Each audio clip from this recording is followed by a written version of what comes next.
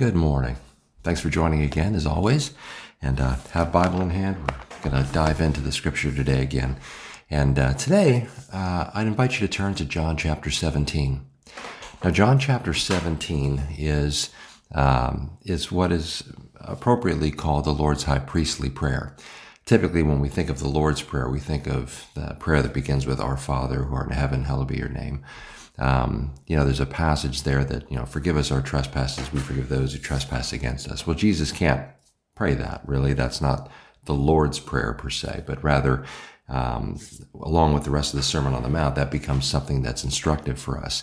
However, John 17 is a prayer that Jesus himself prays to the Father. And he prays for a number of things along the way here, presumably in the midst of his disciples, as this basically concludes the upper room discourse. He, from John 13 through 17, as he ultimately will make his way to Gethsemane. Well, in the midst of this prayer here in John chapter 17, he prays for, again, many things, unity among the body and all that thing, the testimony that those who hear the disciples would ultimately believe and such. And in the course of his prayer, he says these words, and this is where I'd like to kind of park today for a little bit. In John chapter 17, starting in verse 16, I'll read verses 16 and 17, where Jesus says that they, speaking of the disciples, are not of the world, just as I am not of the world. Sanctify them in the truth. Your word is truth. The idea that you and I, the disciples then, and in John, in verse 20, he then goes on to talk about how he's not just praying for the disciples, but all those who would believe from their testimony. The disciples, you and I as believers today, the first thing I'll point out here is that Jesus says that we're not of the world, this world. We're not of this place ultimately. Now, we were born here, we live here. As believers, knowing that we're one day going to go home, we work here right now, but we're not really of it anymore. In other words, we have been set apart from it. We've been saved out of it. There's a passage in Revelation where God makes this call to his people to come out of her, out of Babylon, or out of this world system and that. The idea that there is a separation between us and the world in Christ now is a very real thing. Jesus says that in what he's going to accomplish ultimately, we no longer, as children of God, are really of this place. Paul would define it as having a citizenship in heaven, which means we actually work here as ambassadors from another place, namely that of God's kingdom, heaven's country, if you will, and we are representing that place. So there's, in a very real way, and that can be delved into in a lot, in some depth, but it's important for us to recognize that it is something that Jesus prayed to the Father about, that we would understand, that we would know that we are not of this world, even as Jesus himself is not of this world. To put that into that context, Jesus comes from heaven into the earth. Well, now as adopted sons and daughters and as ambassadors of Christ, we identify most fully now with our heavenly home, and we now are here in the midst of that. Well, the idea of this separation from the world in that way is something that he continues to speak to in the next verse, when he says, sanctify them in the truth. Your word is truth. And so the word sanctify here speaks of the idea of being set apart. Here in context, clearly the intent is that we would understand we'd be separated to God. Sanctify them, set them apart by the truth. Okay, we are set apart to the truth, by the truth, in the truth. And then Jesus goes on to explain that your word, the word of God, is truth. And so in telling us that we're separated unto the truth, well, what is the truth? Pilate famously asked that question, right? What is truth?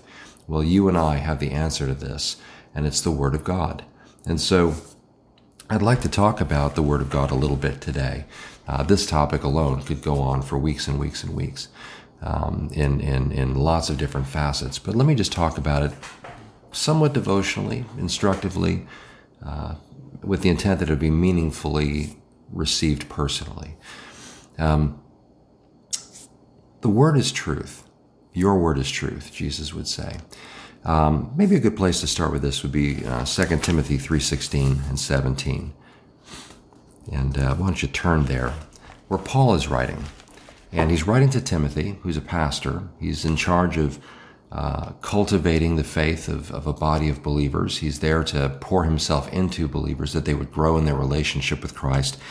And Paul here, among these are getting to be almost now the very last words that we have from the Apostle Paul in his letters. 2 Timothy being the last of his letters, and this being among the last things that Paul will share before his own martyrdom. And so, as he's writing to Timothy, as he's passing the torch, he's brought up Timothy as a protege. Timothy's traveled with him. Timothy is going to ultimately have this pastoral ministry in a city no less than Ephesus. And he goes on, Paul does here now, to give him some really, really important instruction. And it's probably worth noting that when you know that your time is drawing to a close, the things that you choose to say take on a whole new level of importance. And so weigh that into understanding what Paul is saying here. He's not just simply giving instruction. He's giving last instruction in many respects. And so that said, notice what Paul says here in chapter 3, verse 16. He says, all Scripture is breathed out by God. Theopneustos, Greek, God breathed. Literally, he is saying that the Word of God has been breathed out by God and is profitable for teaching, for reproof, for correction, and for training in righteousness, that the man of God, not just man of God, but the woman of God as well, may be complete, equipped for every good work. Okay? So the Word of God, Paul holds it on such high regard that he says that it is in fact God-breathed. It is not something that's the invention of men. Peter would say something very similar when he said that holy men of God spake as they were moved by the Holy Spirit. And so this is not something that is of man's design or invention. It comes literally from God. And Paul says, therefore, it is profitable for the bringing up of believers in their faith, both through teaching and correction and all of these things. These are things we look to the Word of God for, that we might be mature or perfect. The idea is not that you be perfect and never make a mistake, but that you be mature and that you're thoroughly equipped for every good work.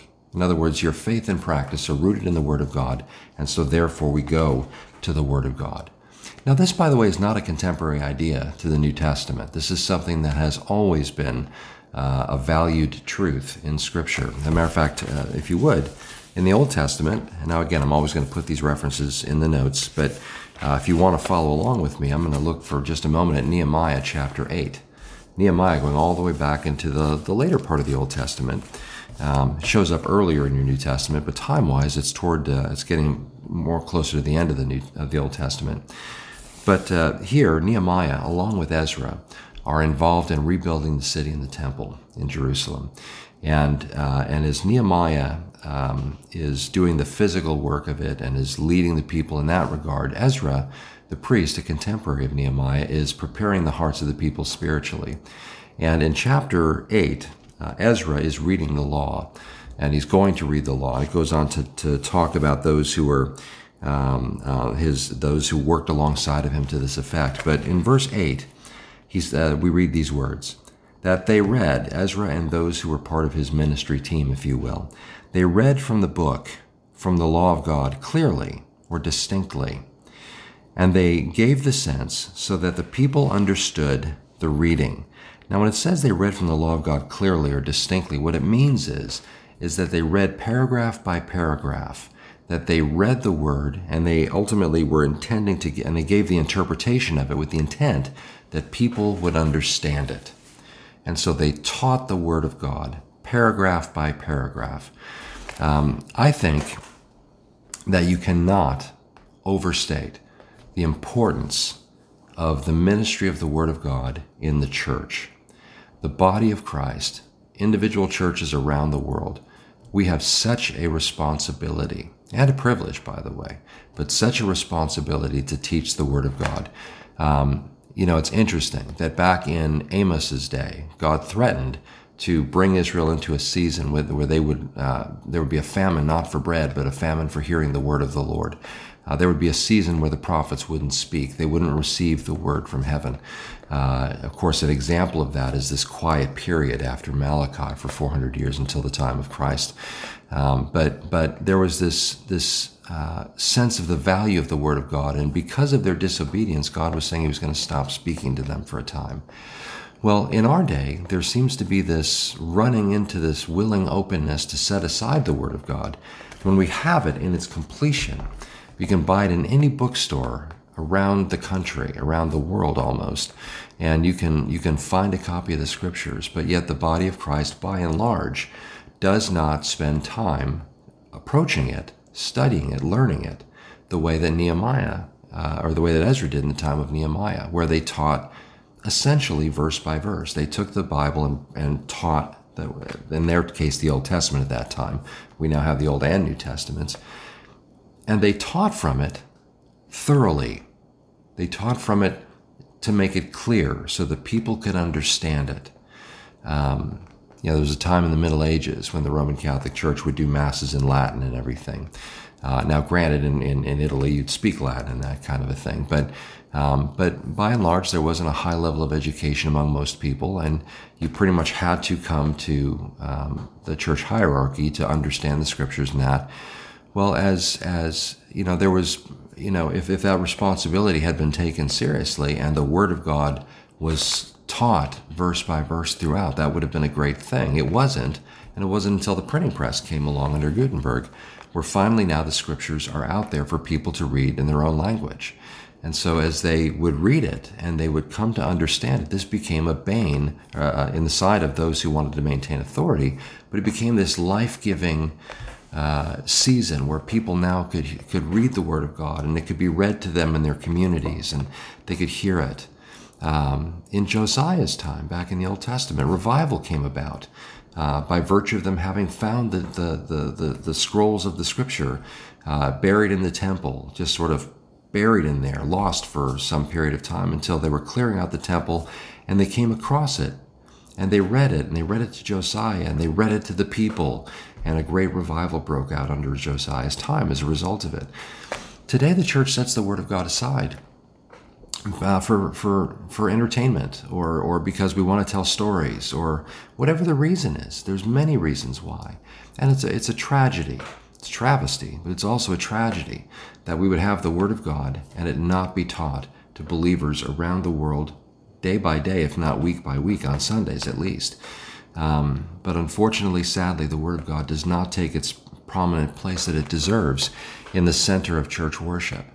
And that is a shame, and that is something that really needs to change. Jesus interestingly says, before he returns, or when he returns, will he find faith in the earth?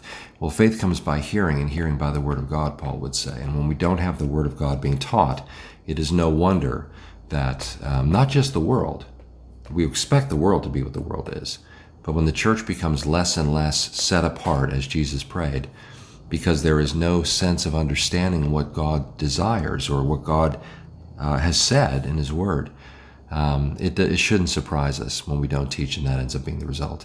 And so you can't overstate the need of the Word of God to be taught. And as a quick note for teachers as well, one of my favorite passages comes out of Ezra 7:10. Again, Ezra is a contemporary of Nehemiah, and in Ezra 7:10 it speaks of Ezra the priest as one who studied the Word of God in order to do it, and then, he prepared his heart to study the Word of the Lord and to do it and to teach its statutes in Israel.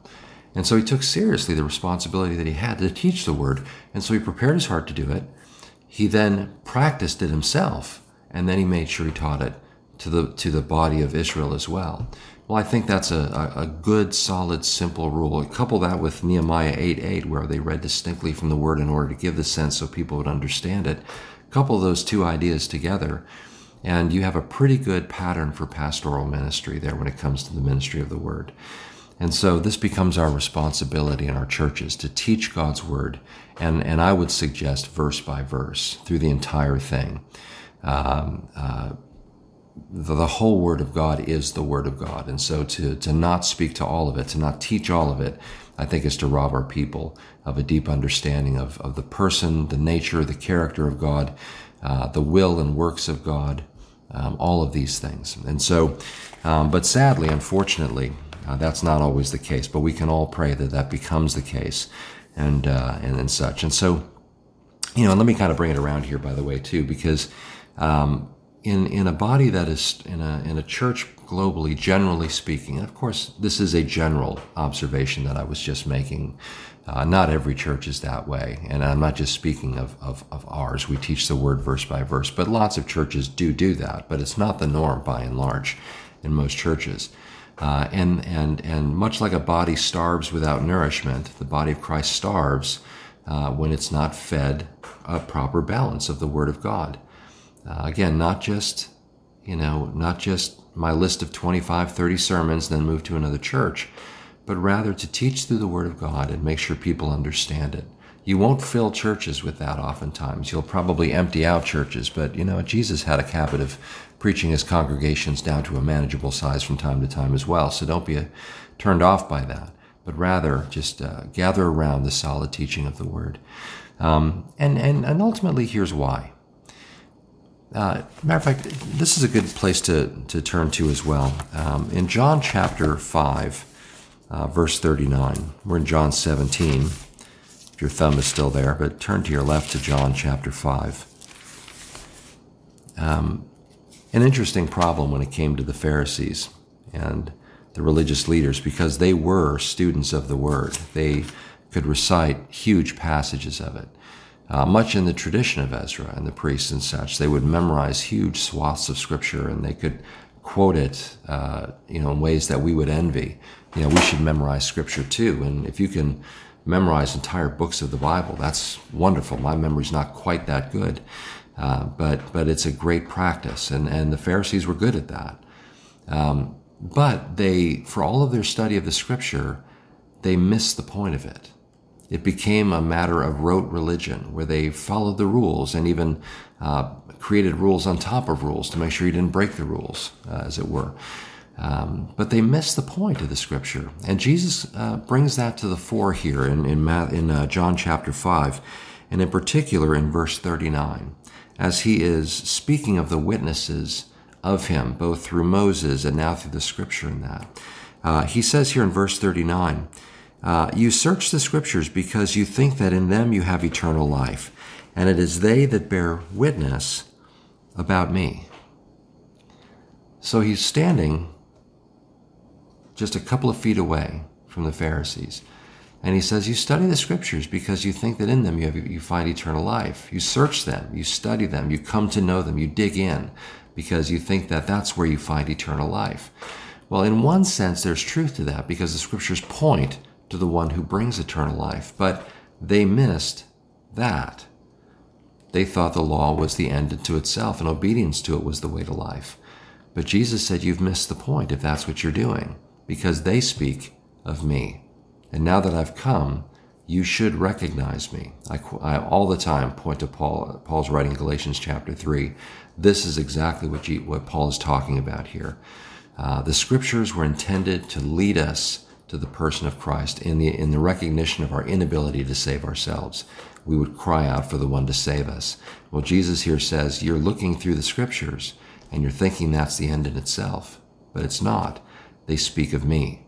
One pastor put it this way, it's not just the manual, it's Emmanuel. Ultimately, that is the focus. And so we study the Scriptures not just to fill our heads with knowledge, not just so that we can argue the deep things of God with other people that like to argue these things, or even just in a right way discuss them. But it's not the end in itself. If our study of Scripture doesn't lead us to the person of Christ, then we've missed the point. And Jesus says so right here. And so one of the reasons it's so important for us to teach the Scriptures in our churches is because when we teach them properly, Christ will be in the middle of it. And we'll always find ourselves anchoring our text to him. We'll ultimately be drawn to him. We'll learn more about him and his character and nature, even when we study the Old Testament. That's what he's speaking about here. The New Testament hasn't been written yet. No part of the New Testament has been written yet when Jesus says these words. So he's speaking of the Old Testament. They speak of him.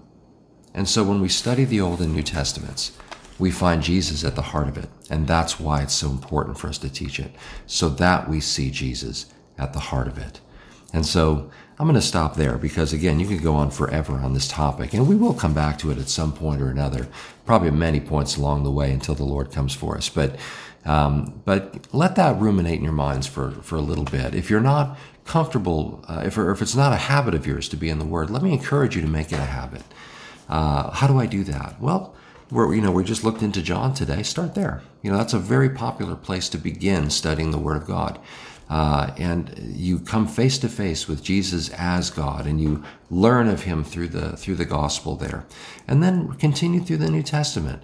Come back and read the Gospels. Go back and maybe pick up a Read Through the Bible in a Year program. Chances are, many Bible, if you've got a new Bible, many of them have a Read Through the Bible in a Year program in the back.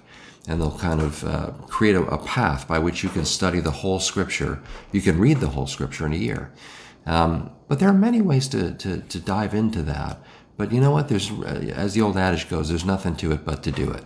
So you just have to start. The journey of 1,000 miles begins with a single step, right? So we start, and then we continue. And of course, if you have questions about that or want any more thoughts on that, I'm glad to share that if you want to reach out through the comments, as we always suggest. But that said, let me pray and encourage you. You can comment and reach out that way. You can email me through our website at calvarychapelfranklin.com or on my personal website, parsonspad.com. And in either one of those, you can email me, and I'll be glad to interact with you. And certainly, I'd love to encourage you and help you begin to study the Scriptures on your own as well, and offer some more insights on approaches to doing that. So that said, I'm really glad you joined today, and I hope that this was an instructive and helpful passage to look at and a teaching to spend some time on. So let me go ahead and pray, and then we'll meet next time. Father, we thank you for your goodness. We thank you for the grace that you've demonstrated to us, both in saving us and in also setting us apart. And we thank you that ultimately we're set apart by your truth. It's the truth that is the most beautiful thing. And so we just pray that, Father, as we spend time in your word, which is truth, it is your truth, that, Father, we would study it and we would see you at the heart of it. That, Father, our study of the Word of God, our coming to know the Word of God, would help us to know the God of the Word. And, Father, help us to be satisfied with nothing less than that, knowing you. And, Father, we just pray that you'd help us if it's a difficult thing for us to get into the Word, if we struggle being consistent or whatever it might be that maybe has hindered us from diving in and really pouring ourselves into this endeavor.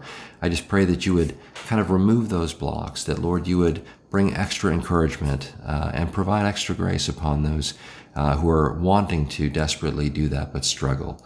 And Father, I pray that, Father, each one of us would find ourselves, or if we're not in one, we'd find one, a good, solid Bible-teaching church where they hold the Word of God in high regard and teach out of it distinctly, clearly, giving the sense of it as we read today.